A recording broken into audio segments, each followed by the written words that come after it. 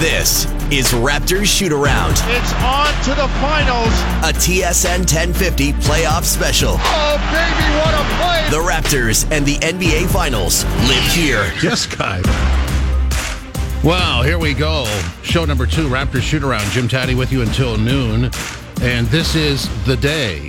When you wake up on a day like this, I wonder how you approached it. For me, driving in, I was thinking, well, you don't get to say much is new in this business when you've been around for 44 years, but I can look at it and go, this is a new experience.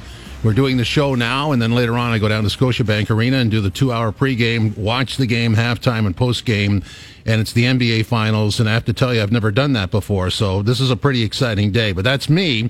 You have your own take. I'm wondering what kind of a day it is for the guy who created it all, the guy who had the idea, the guy who applied for the franchise, the guy who was the original owner. I wonder what he's thinking. Oh, he's on the line. John Bittoff is here. John, welcome. How are you today, sir?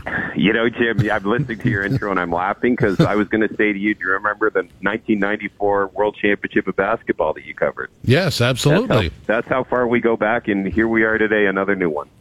Absolutely. And so, I mean, when you look at this the growth of this team, knowing that you sat in a room somewhere and talked to somebody or had the thought as you were waking up or going to sleep to do all this, and I don't know how far back that goes. That must be at least 30 years. How do you feel about this? It's just awesome. It's awesome for the city and the country. You know, I was a basketball fan my whole life, played in high school up at York Mills, and, you know, would go to when the Buffalo Braves would come to Toronto and play Maple Leaf Gardens. I'd be part of the 3,000 or 4,000 people that were there that day. And then, you know, I was lucky. I went to Indiana University and saw basketball big time, and I was like, man, if this ever came to Toronto, we will eat it up. And so when you were forming the idea to do this, I mean, there had to be some stutter steps along the way, some second guessing, but what was your mindset? You know, Jim, there's always stutter steps in everything, but I just knew it's a great sport, and I knew packaged right, done right, it would, you know, we are a cosmopolitan city, and we would eat it up. And in a weird way, it kind of helped in terms of just how much more Toronto became, you know, a bigger city, because from day one, we always knew we had to market to, you know, kids and women and new Canadians, and, you know, because we let the hockey guys have hockey. Right. This was always going after a new market, new segment, and, you know, the city grew exponentially, and we grew with it. I mean, really, it's a marketing exercise, isn't it, when you go through that approach? It really is. I mean, everything we did. I you know, I was listening on one of the radio shows the other day when I was you know, Carter was finishing up, and he was talking about, you know, even after I left in their ad campaigns that they, you know, made sure that they had women, they made sure they had kids. So we always focused on our target market because we knew we knew we had to grow the audience base, and we knew taking hockey on was not the way to do it, but it was to give everyone else something else. And you can look back on this now and think, wow, I mean, inclusive was always the way to go. It took the world a long time to get there, but you were there right from the start. Yeah, I think that's a benefit of growing up in this country, and, you know, especially in a city like Toronto. I went to a public high school. You know, we had every race and you know, religion on my football team or basketball team and that stuff. You know, we just all got along to get the job done. When you look back on it, I mean, what was the biggest hurdle you had to clear? I think the biggest hurdle we had to clear was getting the financing for, you know, the Scotiabank Arena, which was Air Canada Centre at the time, before the Leafs ended up joining it. It was risky. The slates were involved, and after I got out, Alan went ahead, you know, kept charging ahead with the project, and he had to do, and it was the right thing to do, because we were the only original Six city that didn't have a new arena either on the books or completed at that point in time. So, you know, now everyone forgets about Maple Leaf Gardens, but back then nobody liked playing in it.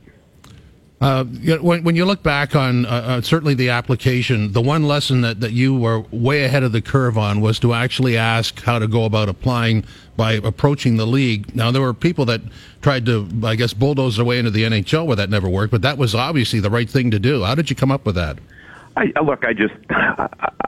You know, maybe it's the way my parents brought me up. It was, you got to show respect, you got to be humble. When you're trying to join a club of, you know, 25, 30 people, trying to barge in the front door is never the right way. It's respecting the rules, working with them, gaining their confidence. I think that, I was lucky, as we talked earlier, with the 94 World Championships. I had already had a working relationship with the league.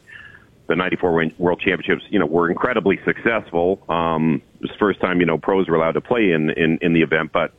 And it was just, they knew that if they gave us the franchise, we would do it differently. So everything from the name to the colors to the marketing, everything we did, we set the foundation. I owe a lot to Isaiah as well, and guys like Damon Stoudemire and stuff. Because if you recall back then, Jim, it wasn't easy getting these guys to go on 7:30, 8:30 in the morning to do radio programming and stuff. Because they'd be going to bed at 2, 3 in the morning after they ate after a game. But they all sucked it up, and they knew they had to go out to the schools, go out to the businesses, go out to the community groups, and talk basketball. As we talked with our mutual friend Tom Manek yesterday, I mean, obviously the Raptor design, the Raptor name was an absolute winner, and some of the ones that came in second and third were good enough for the league to poach later, right? Yeah. Well, Bobcats and Grizzlies got taken up, but the Raptor one was really unique. And when we put it in test groups and focus groups, I mean, it's always been one of the leading licensed logos. I think we ended up third in licensed merchandise sales in our expansion year, third or fourth, I can't remember. But behind kind of Lakers and Magic with Shaq at the time and the Bulls. But it really resonated. We wanted to create something that would be global and would be unique, and that's kind of why we went with the dinosaur, as well as no pro teams had kind of embraced that heritage, as well as dinosaurs that existed in Canada. So everything we did, I'm proud of what the guys did, having guys like Tom on board and everyone else. We approached everything different, and that was part of what was fun. I guess, when you look at this situation now, I mean, how close are you to the Raptors? Did I see you in an Orlando game with not a courtside seat, but close to it? Yeah, I was there with my, coincidentally, I was there with my son. We were nearby, so we popped over to grab the game. And then I was at one of the Philly games, and then I think I'm 9-0 so far in these playoffs, Jim, attending games. Are you going tonight? Of course. There we go. For the world. Oh, absolutely. I mean, you're going to have tears in your eyes, aren't you? Yeah, it's maybe not tonight. If we win it, it'll be, I don't know if you'll have to resuscitate me. Along with a lot of others. It's just, everyone's happy this week. Everyone's going to work. Everyone's, we feel good about the city. We feel good about the country. And you and I know we lived at the 92-93 World Series, but to a lot of the kids and stuff, they haven't experienced something like this. And it's a joy really to watch. So when you sit there and watch this team now, I mean, it's like a child that's all grown up. How do you feel? Just really proud. The current ownership group, Bell, Rogers, Tannenbaum, they've been very nice to me. I got a lot of staff. I hired the mascot from day one out of university, so he gives me the pregame hug, and you're just really proud of watching this all happen, and quite frankly, you got to take your hat off to Masai, because it's very hard to trade your marquee player in the belief that you've got someone else who might fit better with what you have to do, and he's made all the right calls. Well, I can't say enough about him. I mean, I think regardless of whatever team you support, if you have a front office that will draft properly and then understand that even though they drafted properly, you need to move some people out to get it to the next level, and they actually do it, that's pretty rare, isn't it? Well, Jim, especially in this sport where usually everyone, wants lottery picks. Yeah. And, the stat I read is the first time in 50 years a team's made it to the finals without a top 10 player from the draft. I mean, I don't even know whether that's happened in hockey or baseball or football as well. I mean, it's remarkable what he's done. Yeah, but I mean, that's asset management, isn't it? Absolutely. Absolutely. And it's, when it's doing your homework, it's finding the right guys, finding everyone's got a role, but also the right kind of leaders you want on the team, because you've been around sports, more than I. If you don't have the right attitude in the locker room, it doesn't matter how good they are. You're not gonna win the big ones. Absolutely. John, when you look back to the early days, what would bring a tear to your eye? What would bring a tear to my eye? Yeah, something that you had to put up with or get through or were really happy that you did.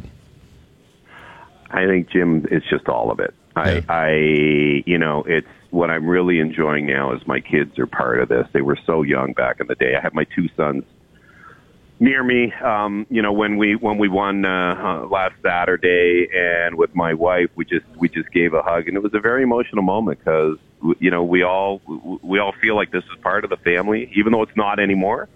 But it's, living in the city, and we are, and we're big fans. And I think it takes, after I sold, it took a while to become a fan again, because you just focused on so many other things when you're at a game and you're part of the ownership. But when you're there as a fan, it's exciting. John, I want to thank you for going out of your way to appear with us today, and I also want to thank you for what you've given to the city of Toronto, not just with the Raptors, but other ventures as well. Thank you very much. Thanks, Jim. Best of luck. Have a great day. You too. Thank you. That's John Bitoff, the original owner, the original applicant for the Raptors franchise way back when. And so what does this day mean for him? Everything. I mean, this was the guy who had the vision. And for you, it's going to mean something else. And I like what he said about, kids today. I had a guy who I taught at Mohawk College this last semester, and he sent me a note last night saying how excited he was to actually have a team in his lifetime that would be at this level. He hasn't experienced that before, so he's born after the Blue Jays, and this is his first big moment. And that's the great story here. But, you talk about the diversity of the city and the age demographic chart, and it hits everybody. And anytime you can develop something or have an event that hits everybody everywhere, and this is not just a local story, this is a national story. I can't tell you how positive that is and what a great experience it is. You worry about the game analysis later on, as we will in the pregame show tonight, but for now, the big show is here. Game one is here. And the Raptors, 24 years later, and many years before that in the boardroom planning things out, it's all happening now, and it's an absolute thrill to be a part of, to cover. That's not that we're going to be on the bandwagon. We will be objective because we are journalists, but it is a fun event. There is some humor to it. There's some joy to it, and something to look forward to. And that's not what you get on a daily basis most of the time. So we enjoy this, and we certainly embrace the moment. I should tell you that tomorrow morning on First Up, you can win a pair of tickets to see the Raptors in Game 2 of the NBA Finals, courtesy TSN 1050.